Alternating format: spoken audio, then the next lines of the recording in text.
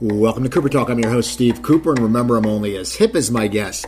Now, to tell you something, people, I want to give a shout out to my great sponsor, Blowfish for Hangovers. And, you know, it's football season right now, so the playoffs are on. So, you know, my team's out, but when your team's in, you may be out drinking and partying, and if your team's winning, you're drinking more. If your team's losing, you're drinking more.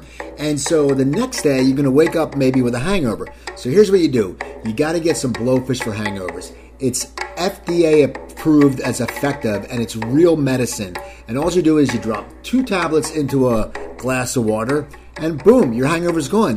And if it doesn't work, it's got a money-back guarantee, so you have nothing to lose. So here's what you're going to do, people. You're going to watch your game, you're going to have fun, and then the next day you're going to avoid that hangover. So go to the website for Hangovers. That's FOR hangovers.com, and put in, when you're checking out, put in the code Cooper, my last name, COOPER, and you get 20% off. So anyway, we have a great show today. It's funny, I always cracks up. I send messages on Facebook, people, and I know a lot of these actors, and he's also a sculptor, he's got a lot going on, are busy. And so it always makes, for me, it makes my day. I sent him a message 11 months ago, and what's great was I got it back, and to me, it's like a present, because I'm like, cool, you know, because I send somebody, my guest is Robin Thomas. How you doing, Robin? Hey, I'm good, Steve. How are you? Good. No, because I send a lot out. You know, I send to different actors. I know your work, and then all of a sudden I see you on TV, I see you on something, and I say to my girlfriend, push the info button, and I get whatever episode that is, and I get the name, and then I send a message using on Facebook. But a lot of times the messages get lost. But I was very happy when you got back at me, because I was like, oh my God, I looked, it was a while ago. So that's very sweet. I was very honored. It's very cool. Very, very cool. Now, are you a big Facebook guy? Do you go on the Facebook a lot, or are you just someone who hangs out with it? I use Facebook. I go on it pretty much every day. Yeah, I'm a Facebook addict, I guess. You know, yep. Mm-hmm. Instagram. My kids got me into Instagram, so I'm doing that. Yep. Yeah. Do you do the Snapchat? I definitely check it out and like it. So cool. How about you? I do the Snapchat. I don't do the Snapchat. I do the Instagram, the Twitter. Oh, you're very. Oh, I was going to say Snapchat. You're very youthful. No, I can't do that. My girlfriend started doing it with friends, and I don't get it. I just look at it as pictures, and I go, I don't understand it. Anyway, yeah. So now are you a football fan at all? I am. My Giants were my. You know, I went to school in Pittsburgh. I went to Carnegie Mellon, and so Terry Bradshaw was hot stuff when I was a kid, and he was, you know, doing his thing, and so the Steelers, and then I lived for 14 years in New York, and I got brother and sister in New York. I'm from the East Coast, so I wanted the Giants, but Aaron's good, so go for it. Exactly. I'm an Eagles fan, but we both hate the Cowboys, so that's all that counts. So you grew up in Carlisle, PA. Now, yeah. Now, as a kid, did you want to act? And I know you also sculpt. Or were you what were you like as a kid? Were you someone who saw TV and wanted to act, or someone who saw something in art and wanted to follow the arts? How did you get involved? And as a kid, was your family involved in the arts? None of the above. None of the above. So I was born in Carlisle, Pennsylvania, which. Just for your listeners' edification, that's Jim Thorpe.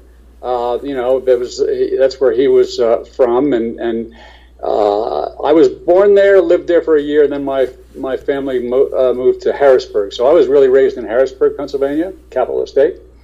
And when I was a kid, I was a nerd. I was really a nerd. I was into science. When I was growing up, it was going to space. It was Sputnik, and I remember President Kennedy said, "Well, okay, guys, we got to get there first." So everything was science when I was a kid. My dad was a dentist, and so I remember I did a 4-year science project called the X radiation of Tribolium confusum. Okay. Yeah, so every day I'd go out, convince this guy, the head radiologist at the hospital in Harrisburg, to let me take these little wheat beetles and stick them under an X-ray machine, and I'd get up at night and I'd look at them under a microscope, and their wings would be all twisted, and some of them they were dead, and all. So anyway, I won the National Academy of Junior Academy of Science and the Capital Area Science Fair, but then what happened is I went away to a boarding school in Pennsylvania called Mercerburg Academy for my last 2 years in high school, and all of a sudden I discovered there's something else other than science. So I wasn't a football player. I ended up playing lacrosse, but it was really a 4-year school, and I was kind of nobody there. And I was sitting at dinner my first night, and actually the quarterback of the football team comes up to the guy who's sitting at the front of the table, and I have my head down, just down because I don't know anything or anybody, and this guy says, "Hey, so who are we playing this year?" And then he says, "Oh, we're playing this school." And then he says, "What are we doing?" "Oh, we're doing Stalag 17." And I thought, So I ran to the library after dinner, and I got Stalag 17, and it was a play. Remember, it was a movie with William Holden. It was a play first, and then William Holden. It was about an angry young guy who everybody misunderstood, but ended up being the hero. It was a war movie, and I said, "Oh, that's me. That's a cool part. I want to do that." So that was really the start. That's how I started getting interested in acting. Was at this school, and then was in plays, and ended up going to Carnegie for a summer session. Liked it, applied, had to audition, and got accepted, and went to Carnegie Mellon as an acting student. That's, what's amazing is, and I never knew this until a few years ago. I knew Carnegie Mellon was a great engineering school, but it's such a very highly respected acting school too. That must have been for you, it must have been a sense of somewhat accomplishment, because you when you think about it, you got into having an interest of acting later in your high school years, and to get into it. I mean, there's kids who were getting turned down to that school, have been acting since they were 5. So that must have been for you. Did you know that was a major accomplishment at the time? Did you know how big of an acting school it was? Well, I knew it was a good one, and I had a kind of a mentor at this school that I was going to, and he was an artist, and it's funny because my dad, may rest in peace. My dad was when he was a kid, he was a very talented artist. He could render from life. It really, really skilled. But he grew up during the Depression, and his dad said, "No art for you, pal." And so he became a dentist. So my dad liked this guy, this teacher or this professor there, and identified with him because he was an artist, and he was also the acting coach and director. And I know that Joe Adams, wherever you are, Joe Adams, God bless you, but he allayed my dad's fear. Here I'm the youngest of 3, and neither of my mother nor my sister went into the arts, so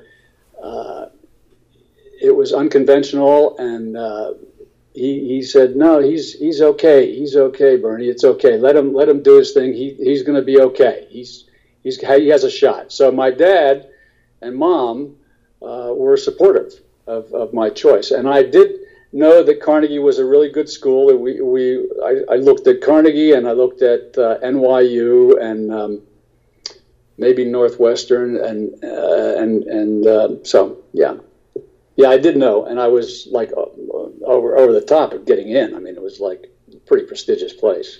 Still is. Now, did you learn a lot in school that helped you in your career later, or did you find more knowledge than you thought you would find? Well, that's an interesting question. I learned a lot. I didn't stay in the program though. I stayed in. I was an actor at Carnegie for 2 years. Finished my sophomore year, but ended up. This was in the '60s. It was there was a lot of stuff going on, Vietnam and stuff like that, and I said, you know what, I don't want to do this. This is no, I don't like it. It was very cliquey. I thought there were lots of cliques, and so I thought, all the professors. I started getting a little jaded and thought, well, if you can't do it, then you teach it. So which is wrong, but that's the way I was thinking as a kid. So I ended up. It's a long story, but the short version is I ended up in the art department, which is in its own right a kind of outrageous thing too, because Carnegie has one of the top art conservatory schools in the country too. So people like Philip Pearlstein and Andy Warhol and a whole slew of great artists went to Carnegie as artists. So anyway, I got into the art department. I went back after. Well, through sociology, and then for a semester, and then into the art department, and graduated Carnegie with a degree in sculpture. So you graduated. So now, what was your plans to do? Were you planning to go into the art field? What were you going to do once you graduated? Where did it lead you? You went to New York, right? I stayed in Pittsburgh for the summer, and I worked, and I worked all my summers actually, and I saved $900. I was able to save $900, and I went to and I wanted to go to New York. I said, "Well, being an artist, I'm going to go to New York City." And I did have my older brother was in New York, so it wasn't like I went there totally in the hinterlands. But I had a sublet. I wanted to sculpt. And I had a sublet for a month. My brother got me, a friend of his had a little apartment in the village, and took that, but it was an apartment building and it was expensive. And I stayed there for a month, and then I moved 7 times my first year in New York. Okay. But I eventually started doing stuff slowly, and I spent, this is funny, I spent $600 of my $900 to make a series of silkscreen prints, and then I hit the streets, and I would go to like little framing shops and sell these things. They were like 24 by 24 inches a piece. There were 3 images I made, and I'd sell them for like $2 a piece, or I'd go into the CBS building, that big, huge black building in the 50s, and I'd go up, found my way up to the art department, and who's in charge of buying corporate arts. They sold each one for $80. I put up a table in front of the Metropolitan Museum of Art. I sold them there. I actually supported myself for like about 6 months selling those things, and then eventually I ended up. I met a guy at a bar. There was one bar in Soho. When I went to New York, there was one bar, the Broome Street Bar, and OK Harris Gallery, and that was it. Everything else was totally industrial, and I loved it. And but anyway, I met this kid who was an NYU law student. We were talking, and he said, "Oh, somebody wants to build a firewall in a loft." I said, "Oh, hey, why don't we do it together? I got some tools I got the hand knowledge and good with my hands." And so, long story short, I had a contracting company, and that's for years I would find a job, finish it, and then I'd sculpt it as long as I could afford to, and then somehow miraculously I'd find another job. I don't know how I did it, but that's the way it was. And my coolest. You stop me anytime it gets boring. It's fascinating that you're doing that. I mean, it's you're doing all these things. You're sculpting.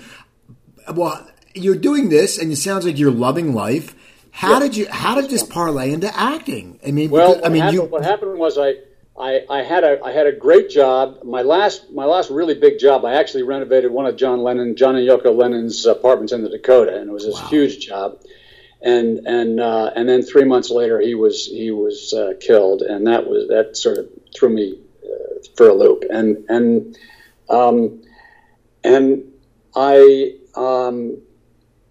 when I turned 30, the short version is when I turned 30, I made this decision to revisit acting. And I had a loft on Waverly between 6th and 7th, this beautiful windows, 3 sides, 10th floor is incredible. And I in one fell swoop, I called up this guy who I used to see at these auctions, this guy who I used to bid against for tools. I said, you want to buy my shop? He came over, 4 guys, cleaned out my shop in 4 hours. And I went and started studying again. I mean, I just said, I'm making a big change. I wasn't married at the time, and so it was just me. And I had saved enough money to, keep me going for a little bit, not a hell of a long time, but just a little bit, like maybe 6 months, maybe. And I found this guy named Frank Corsaro, who had an acting class. Frank was a great acting teacher, and he directed the first production of Hatful of Rain at the Actors Studio. He was an Actors Studio guy, and he had a great master's acting class. I auditioned. I got in, which was shocking, and then I took a commercial acting class just to see if I really wanted to do it. At a place called Ruiz Barron. I don't even know if they're still there. Oh yeah, there's one. I live in Burbank. There's one on Magnolia. So there you go. So they've survived too. So anyway, I did that, and I went, oh yeah, I can do this, and so that's, and then what ultimately kicked off my career in New York was that I got a group of friends together, 6 of us. A couple of them were in this commercial acting class, and we got together and we decided we were going to do an evening of scenes, a showcase.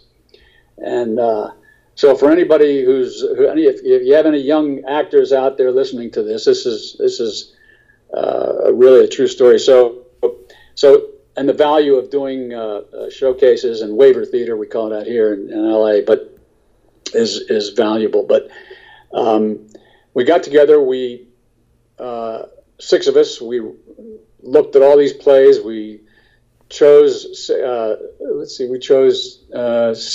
six plays. We chose one director. We decided to call ourselves An Actor's Affair is Good in Bed, and because we had one set, which was a bedroom. We had an arc to the evening, different plays with different, first needing and infatuation, romance, marriage, separation, divorce, reconciliation. So there was an arc to the evening. Rented the Nat Horn Theater, which was this little theater on 42nd Street between 10th and 11th. Sunday night and Monday night, which are dark nights in the theater. So we got it cheap. Sent out ultimately 3,000 invitations, 1,000 at a time, flyers and postcards and wedding type invitations. Had full houses, turned people standing room, and we each did one scene, each of us, and the director cast other people, and as a result, the second night, these 2 gals come up to me, and one of this older woman, she says, "Hi, that was terrific. Do you know who I am?" And I said, "Well, no, I apologize, I don't." And she said, "Well, I'm Betty Ray, and I cast As the World Turns, and this is my daughter Dee Dee, and she is an agent, Susan Smith. You have an agent?" And I said, "Well, actually, I just left my agent." And she said, "Well, how'd you like to audition for As the World Turns?" I said, "Well, yeah, yes, I would." And she said, "Well, good. You talk to Dee Dee," and she left. And Susan Smith happened to be a great boutique agency in New York, really prestigious, almost impossible to get represented by them. I mean, Kathy Bates and Brian Dennehy and that caliber actor. And so I auditioned for this thing. Now I was doing off Broadway plays and stuff like that. Maybe I had a commercial, but I was just struggling along, and I get this year contract on As the World Turns, and boom, that was it. So you got that. I mean, basically, you were proactive. You made things happen with this production, and Yep. you got. Did you, when you left that first audition for the As the World Turns, did you feel that you had the part, or what was your feeling when you left?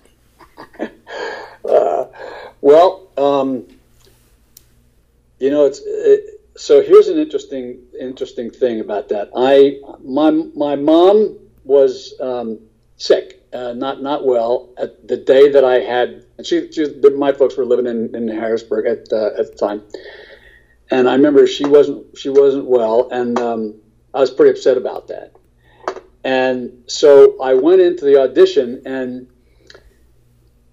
I nailed it, obviously, because I got the role. But it was a kind of thing where I was kind of in this zone where I really was not thinking about the audition. I just was just so open and vulnerable, and I walked out, and I knew I did a good job, and then I just forgot about it because I think I probably called my mom, and that was it. And then all of a sudden I get this job, and my mom got better, obviously. Or not obviously, she got better, and I had a career now. So, it was a weird kind of thing. So you were on the soap opera for a year? Yeah. And then now, is that when you went to another soap opera, or? I did. I did As the World Turns for a year, and then I got a 2-year contract on Another World, and which was really cool. And then I got married I think like in the first year I got married, but Morgan Freeman was on the show. He was playing a cop. I was playing a senator, and it was really great. I'll tell you a great my cool story with Morgan, who's a great guy, and we had this big, huge multi-wedding thing on Long Island with the whole cast. There were 2 weddings simultaneously, and the whole cast was in this. There were like 100 extras, and Morgan and I got broken for lunch, and we're heading to the trailer to get lunch, and we're going down this sort of hill. And all of the extras are sitting like, I don't know, 120 feet, maybe 200 feet away on this other side of this property. And they're sitting there, they're waiting to get broken for lunch. And Morgan and I are walking down, and we're talking. And all of a sudden, all of the extras, all at the same time, just like a stampede, headed towards the lunch tent. And they weren't really broken. And all of a sudden, out of nowhere, Morgan and I turn to each other, and we go, and we, like mad dogs, we just growled at each other. I don't know where it came from. And then, ever since, anytime we'd see each other in the morning, he'd sneak up to me, and so we wouldn't say hello or good morning to each other, just growl at each other. That's funny. So now you did the soap opera for 2 years, and now when did you decide to start branching out into L.A. or? I mean, well, no, Another World was shot in New York or L.A.? Yeah, it was shot in Brooklyn, actually. Okay. Yeah, we go to Brooklyn. So you're on the soap opera. Now, when do you decide to branch out to L.A., or is it something that you want to stay with soap operas, or what happened? Well, what happened was we had a daughter, Zoe, and that's my second year, towards the end. And, I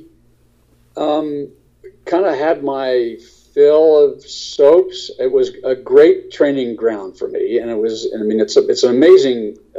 It's like going to the gym in a hard way, because sometimes I have 40 pages of dialogue to memorize a day. I was on an A storyline a couple times during that 2-year period, and I'd have so it's great to exercise that muscle, that memorization muscle, and being able to. And we didn't have cue cards, we didn't have teleprompters, so you had to know your stuff, and so that was really cool. But creatively for me, it kind of like was I wanted to do other stuff, and so I chose not to renew the contract. And which was kind of crazy because we just had a kid. But we took a vacation out to California, and it was just a vacation, really. I never thought I'd be an LA guy. I always thought I'd be back east. But my wife, my ex-wife now, but my wife at the time we went out there. She had a sister who was living out there. We went, and my agents had offices on both coasts, Susan. And she said, I called her up just to say hi, just to be courteous. And she said, hey, well, you're going to go out and audition. I said, no, I'm not. No. And she said, yes, you are. And I said, no, I'm not. And she said, get your ass out there or that's it. And I said, okay. So I did, and I got a gig. And then I got another one. And we're still on vacation, and then I got another one. So I got a couple of guest leads and an MOW, and I said to Gina, I said, well, I think maybe we should move out here. So God bless her, she went back with our daughter, packed up, and I stayed and worked, and then she came out 2 weeks later and been here 30 years, I guess. Yeah. Well, during that time, I mean, when you first moved out, now you were recurring on Who's the Boss and on Matlock. Was that quick? Was that very quickly after you moved here? Pretty quick. Yeah, pretty quick. Yeah, I did a whole slew of Matlock, and it's funny, the Who's the Boss thing. I went to school talking about Carnegie. Judith Light is a Carnegie Mellon graduate, and she and I were she was a year ahead of me, but we were classmates, and so I get this opportunity to audition for that, and I guess they were to be her boyfriend, to be Jeffrey with a G, and I thought, oh, that's cool. Now I'll get to maybe I'll get to audition for Judith, and it was for a recurring role, and I was basically new in town, and they were looking for this guy all over the place, this actor to play, and I remember the final audition. What they call the network audition. I was in the waiting. I was in the room, the green room, so to speak, with six other guys. There were six guys. There were six of us, and all these. I swear to God, every other actor was wearing a blue blazer and either tan or gray slacks and a tie, and they all didn't look like me. And I was wearing my one suit, which happened to be a gray Armani suit that I had. That was it. That was a splurge. I did one suit I had, and here I am, this dark-haired guy in my Armani suit, kind of East Coast kind of looking, and all these other guys who were more California kind of guys. And I said, okay, well, whatever. What the hell? I'll just let's have fun. Screw it. So I was the last one to go in, which is the worst. It's the worst.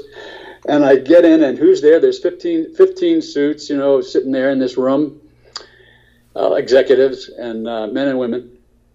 And there's Tony Danza and Judith. And they say, hey, Robin, how you doing? Okay.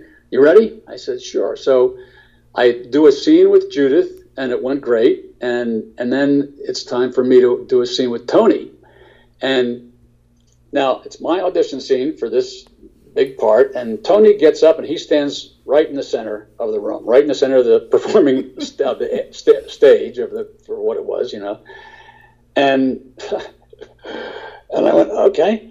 And there's one point where I'm supposed to show him a diamond ring that I got for Angela, for Judith's character. And I go up to him and I open this I pretend that I had this little box, and I open it up, and I put my arm around Tony, around his shoulder, and I'm like, grabbing onto him, and the whole room went, oh my God, he touched Tony, oh my God, oh, and I'm joking around with him and joking, and Danza loved it. Everybody else was like, oh my God, he touched the star, he can't do that, and they thanked me. And I can remember Tony's laughing, saying, yeah, good job, kid. And I walked out, and then I got this role, which was really cool. It was a great recurring role. Now, how fun comedic thing. Were you allowed? I mean, back then it seems like people, could have been on a lot of different shows. It seems like when you look at your IMDb, you were a Matlock and Who's the Boss pretty much at the same time.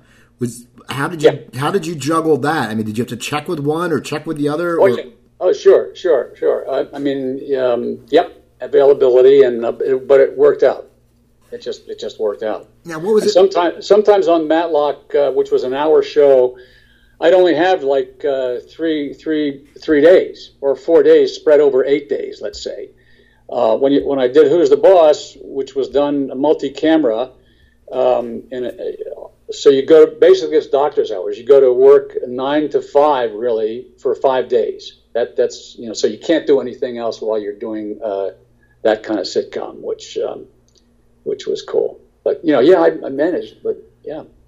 And then along the road, then you Summer School came along, which is one of those things. Dean's been on my show, Dean Cameron, and my friend, my friend Patrick O'Sullivan did a play version of Summer School. I think it was a year and a half ago. Yes, I remember hearing about that. Yep. And now, when you auditioned for that movie, I mean, it was a quirky '80s movie. Did you think it would have legs like it still does? Like people still know that movie. Like it's like a cult classic. Yeah. I know, it's amazing. I mean, people even still talk to me about it. It's hilarious. What was that like auditioning for that? Did you think? I mean, when you read it? Hell no, man. I just it was just a gig, but except with Mark Harmon, who I knew, and Carl Reiner. I mean, come on. So it's like, it was a studio picture. It was done at, I guess it was it Fox or Paramount? I just can't remember. But let's see, what was it? It was Paramount. Yeah, it was Paramount. And I remember the audition. I again went in my suit and tie, and it was I only had one audition for that, and that was with Carl and Mark. And I'd go to this little bungalow, and they're there, and it was Carl Reiner, who was like, oh my God, he's like an icon, and Harmon at the time was he was a big name. So, and I auditioned, I read with Mark, and it was really fun, and Carl couldn't have been sweeter, and it was one of those kind of rare audition things that was even though it was and of course Kirstie Alley too, who was hot at that time also. It was a great experience. It was relaxed and fun, and I had no idea that you never do really. I mean, even on big budget stuff, you don't know. You don't know if it's going to be great or suck. It's just so many factors fall into place. Editing and how they're telling the story. Does your stuff make it onto the screen? And it's just, you never know. So after you got done that, did you want to keep pursuing movies? Because you've done so many TV shows and so many really good TV shows. Or where were you as an actor after that? Were you getting pilot offers, or were you getting? I mean, because that was, it seems like back in those, that time it was like, if you had a few guest stars, pilots would come along, and everyone talks about the pilots. What was going on in your career? Were you at a bridge where you said, I really want to concentrate on movies, or concentrate on TV, or you said, I just want to act? Well, I mean, I just wanted to act, but I always wanted to do movies. I always thought that was at that point in time in the business, it was not like it is now, where the it's just a whole new environment now, where actors do TV, do series, do guest stars, do movies, do leads in movies. I mean, it's just everybody's doing everything. Back then, that wasn't quite the case. But so I wanted to do movies, and I did a bunch of really good ones. I did About Last Night with Demi Moore and Rob Lowe and Belushi and Jim Belushi and just so many good people, and that was Ed Zwick's, I think, first movie, and a bunch of good movies. But TV has always been and continues to be my bread and butter, and so I'm grateful for that. I mean,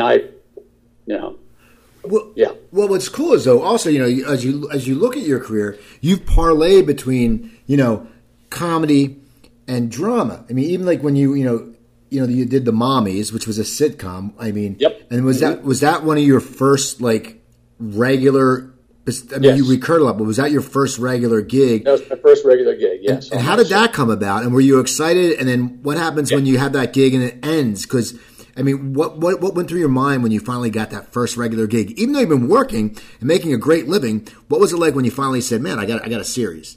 Over the top. It's like winning the lottery. I mean, it's just, it truly is, because first of all, the pay is better and it's steady. I mean, it's at least, at that time it was at least, they were doing, well, let's see, I'm trying to remember what our first order was. I guess it was 12 I think it was 12 or 13, and then they ordered what's called the back nine. But anyway, it's months and months of steady work at a really good pay, not what it is now, but still, it was really good. And I was thrilled. Are you kidding me? First of all, the other actor, the two of us were auditioning together for the husbands of the mommies, and it was David Duke, may he rest in peace, and myself. And David, I knew David from New York. He was a terrific New York actor, and I, those are my bones too. I mean, that's where I learned on theater and stage, and he was terrific. He was just a great guy, and so I respected him. And the gals were hilarious. I went to see their stand-up act because I had auditioned. I auditioned, and then I had to do another network. But between the time that I auditioned first for producers and then the network, I think was maybe a week. And during that time, the girls had a stand-up act, and they were performing. So I went to see them, and they were hilarious, raunchy and funny and edgy and really funny. So I was totally stoked and looking forward to this. And I mean, what actor doesn't want to do a series? Maybe there are some, but I don't know too many of my peers that wouldn't want to. So yeah, it was really fun, and yeah. So you do that, and then it lasts for a season, and now you're back to working again, and you're doing a lot of recurring. Then you did Queer as Folk. Also a fun show because the character was just a kick-ass character. It was a misogynistic, chauvinistic actor. I mean. That's like kind of seems to go hand in hand sometimes. But artist, so famous artist character from New York, just so full of himself, and he thinks that he can just bed anything that's walking. And so I end up having this affair with the actress Taya Gill, who played the blonde-haired lesbian of the couple. And it was shot in Toronto, which was a cool place to work, location. That was really fun. And it was just, the writing was really great, and the character was really great, because I could be a real cad and yet not be a total asshole. I could be charming and be, funny and a little scary, and it was just a great role. For me, I loved that role, and Taya was fantastic. Now, what kind of roles were you getting auditions for then? I mean, because it seems like you go in with a suit, you go for the boyfriend. Were they all an upper crust or an arrogant, pompous person, or a lawyer or doctor? Were you ever getting? When I first got to California, I was everybody's boyfriend or husband or lover.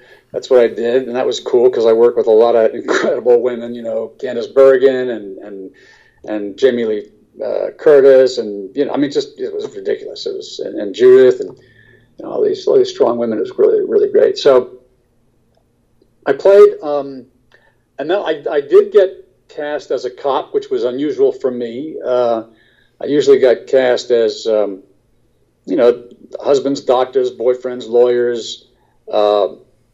But then I got a cop, which was really cool, and then I started transitioning into these more dramatic, darker things, which I liked. I like both. I like comedy and drama. So it was a real mix of stuff for me. But yeah, I haven't really been cast a lot as a working class stiff, which is too bad because that's cool. I like those roles. They're fun to play because there's usually injury and vulnerability in those kinds of guys that's masked by kind of different kind of behavior. So those characters are always great to play. So. Now, anyway. you were also on an episode of Cold Case. Now, did you die in that episode? Because I love that show, and I've had so many guests on that have been on that show and have died. On Cold Case, I didn't die. No, no, I didn't die. My son. No, I'm trying to remember what happened on that show. I just wondering because sometimes also or they were the killer. I always wonder. Yeah, I was probably the killer or something. I was probably that. I mean, there was one. Do you remember the show The Practice? Remember that show? Oh yeah. Yeah, I think I'm the only actor that was killed 3 times and went to jail my last time, playing 4 different characters. That'll never happen in today's world. But I did that. I was killed 4 different times on The Practice. So that would never happen. I mean, even like 2 times back in the day on a show is amazing. How did they just forget it? I mean, how did you keep slipping through the cracks? They must have. I don't know. They just kept calling me, and I just kept going back. And I said, "Yeah, you bet." Now, as you're going through your acting career, were you still sculpting? Did you keep in touch with that aspect of your life? Yeah, I always had a shop, because I like working with my hands and building stuff. So I either build stuff in the house or like carpentry and renovate stuff around the house that we had. Or make sculpture. And actually, I'm doing stuff again now. I'm not like I used to make, but different things. I used to make machines. Actually, it's kind of like a meld between my science and my art. So I used to make these kinetic things with pumps and motors and air and oil and water and blasting through shapes and bubbles and yeah. Big things, 10.5-foot tall pieces and tabletop pieces, and had them in Tiffany's windows 2 years in a row. Had a centerpiece at the Huntsville Museum of Art 1 year. Malcolm Forbes bought a piece, shipped it to France. So I was actually doing it. I was actually doing stuff. But now I'm encapsulating. It's a little hard to describe, but yeah, I'm still doing stuff. Yeah. Now, how did Malcolm Forbes find out about your piece? And then also, how did you get your stuff in Tiffany's? Did you have an agent that pursued, or did they just hear word of mouth, or how did this happen? Because that's I didn't have an agent. Never had a formal gallery. But I hustled I just hustled. I got into I got into this. The Tiffany thing happened because I got into an art exhibit that was in Soho, and it was a government-sponsored at 420 Green Street. I remember this place, and it was a government-sponsored gallery space in Soho. And as part of the not Foundation for the Arts, but anyway, it was the show that had all the work had to be edible. And there were some pretty substantial artists in there, and somehow I got into this show, and I designed a piece that was like 8 feet long, hung from the ceiling, and it looked like kind of like a car radiator. And so it had these half-inch tubes, and they were all connected with these joints, these U connectors that I made. And I pushed and I pumped. If you can imagine, there's this 8 foot long by 4 feet tall kind of radiator hanging from the ceiling with all these tubes, and there's water rushing through this, being pumped through this thing, back and forth, left to right, right to left. And then I introduced air into the water flow, so you get these bubbles, so you can actually see the flow of water, so the bubbles are going back and forth. And then I had a little valve at the bottom where the people could turn the valve and get a drink of the fluid, which was like Kool-Aid type stuff, so people could drink the Kool-Aid. And one of the bunch of guys were talking about stuff I was listening to, and they were thinking, oh, we're doing window displays, I'm going up to town, and we're doing and I thought, window displays, what the hell is that? That sounds pretty interesting. So that evening after the opening, I go back to my loft, and I made a list of I thought that was a cool idea. So I made a list of all the, and I never went past north of 14th Street, but I knew about these places. I made the list of all these great stores like Macy's and Bendel's and Bergdorf's and Tiffany's, and I prioritized them, and Tiffany's was at the top. So the next day, I just made a telephone call. I called up Tiffany's. I said, who's in charge of your window displays? And they said, hold on a second. And this guy gets on the phone, and I introduced myself. I say, hi, my name is Robin Grossman. That's actually my real name is Robin Thomas Grossman. So I said, I'm so-and-so, and I have these things, and they do this, and they do that, and I'm interested. And he said, oh, well, that sounds very interesting. Go on. Why don't you come over and show me? Come on up and show me. And I said, oh, great. Okay, well, when? He said, well, this afternoon. How about lunchtime? I said, geez, okay. So I go up to Tiffany's. Keep in mind that I don't venture past 14th Street very much, but I went up with some pictures because I didn't have videos of my stuff, and a little piece that I had made, which was called Bamboo. It was a cylinder. It was about 2 feet tall, had sections, and it had this really, really heavy, like stand oil, like very heavy oil in it. And you could turn it up, and you could watch as it went, as it went through each section. There was a small hole, and a big bubble would form, and it took about 20 minutes to complete the whole thing. And anyway, I go there, I show them my stuff. The guys, older guys in the 70s, in this office up on the upper floors, and I go in the back way and the freight elevator, and he's looking at it, and then he looks, and he turns the piece over. Guy's name is Gene Moore. I didn't know anything about him, and he looks at it for like 15 minutes. I'm sitting there not saying anything. He's not saying anything, and he says, "Well, these are terrific. I'd like you to put your stuff in the windows." And they had 5 windows, and I said, "Well, okay. What do you want me to design? What kind of stuff are you going to put in there?" He said, "No. You do your thing. Here's the dimension of each window.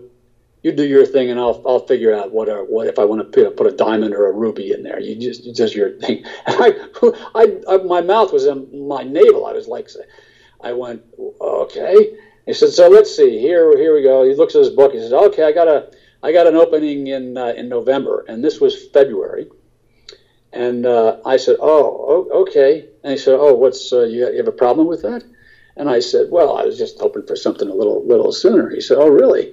So he opens his book again. He said, "Well, I just happened to have a space in 2 weeks." And I looked at him, and I didn't say anything. And he said, "You better get your ass in gear, because you got to make 5 pieces in 2 weeks." And he gave me a piece of paper which had the dimension of the windows, which were all the same. And I just walked out. I was in shock. And I took a bus back down to my loft, down Fifth Avenue, all the way down to Washington Square Park, went to my loft, probably jumped up and down, screamed, called my parents, said, "Don't call me, don't, I'm not talking to you, don't call me." Called my friend, said, "Don't call me, leave me alone." And literally, I went to this place called Sandolino's in the Village and designed all 5 pieces till 2 o'clock in the morning, went back to my loft, slept for an hour, went back to the place. They were open 23 hours a day. They were open. Went back to the place, did all the technical stuff, and then I called my plastic supplier and went to town. Got maybe 3 hours sleep, if that, a night, and designed these things and got them in there. And And two things happened as a result of that. One, this guy who had the biggest collection of kinetic art in the country, a guy named David Bermant, who had Calders and, Bachet Brothers, all these really famous kinetic artists, bought one of my pieces. And then Malcolm, concurrently, I had an article in New York Magazine in Best Bets. And Malcolm Forbes saw that. He said that he and his son went up to the Tiffany's thing, looked at the things, and then called me up in my loft. This was like maybe a week after these things were in there. And the Forbes magazine building is like, I don't know, it was like 6 blocks from where my loft was. So they literally walked over to my studio, his son and himself, and commissioned me to do a piece that they shipped to France. Wow! So that's how that happened. That's awesome. So you had this great acting career, sculpting career. Now you're still acting a lot. Now, what was it like? You were on Crazy Ex-Girlfriend, which was one of those shows that became very popular. I love that show. What was that? Did you audition for that, or were you offered that? Or now who do you run into in the audition room? Like, who are the guys? Because you have to see certain guys every once in a while. Yeah, sure, for sure. Yeah, that's a great question, because I do run into the same faces frequently. I honestly can't remember who was in that room when I was waiting, but I remember going in there, and I knew that it was you had to sing and dance for this thing, and I just kind of like forgot about that. I didn't have to do that as part of the audition, but I went in and I did my thing, and it was for the casting person, and then he said to me, do it this way. He gave me an adjustment, and I did it. Felt pretty good about it, but that doesn't mean anything. And then walked out, and so I don't remember. But I'll see Michael Nouri or frequently, or I auditioned for stuff. Harry Hamlin. I mean, it's just a lot of guys that right. that audition, that read. I mean, everybody reads today. People that you would think don't read actually still audition. It's crazy. Now, you also did Fuller House. What was that like? Because that's like a whole new. I mean, so many kids. Everyone, like older people were watching that. Younger people were watching it. That must have been pretty exciting. That's amazing. So that's kind of a serendipitous thing, because Franklin, the executive producer, called my agent up and said, "How would Robin like to do Fuller House?" And my agent called me up and says, "How would you like to do Fuller House?" And I said, "Yeah."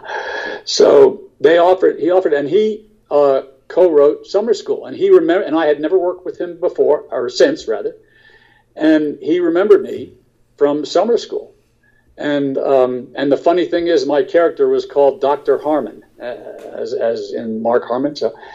So in Fuller House, the character is called Dr. Harmon. So anyway, I was offered that, and it was really cool because it's a throwback. The way they film it is totally a throwback to the 80s. So it's in front of an audience. It's multi-camera. Not many shows done that way nowadays. Usually single camera on film. Not some are, but very few. And I didn't know any of the cast members, but they were all. I mean, I worked with the gals. I didn't work with Stamos and or any of the guys from the original show. I worked with the girls, and they were all just amazing. And I'll tell you the craziest thing that happened. I was driving to work one day about 8 o'clock in the morning. I had an 8:30 call, and I get a call in my car, and the first AD says, "Where the hell are you?" And I said, I'm coming to work. And he said, well, where are you? And I said, well, I'm at Laurel Canyon on the 101. And he said, well, get your ass in here right away, because I'm going to have a golf cart meet you at the parking lot, because we're doing a dance number, and you're in the dance number, the Bollywood number. And I had no idea. And I said, I'm in a dance number? He said, yeah. And he hangs up, and I'm going, oh my God, I got to do a Bollywood dance number. And I was terrified, because that's tough, man. Those Bollywood dance is really, it's great to watch, but it's tough to do.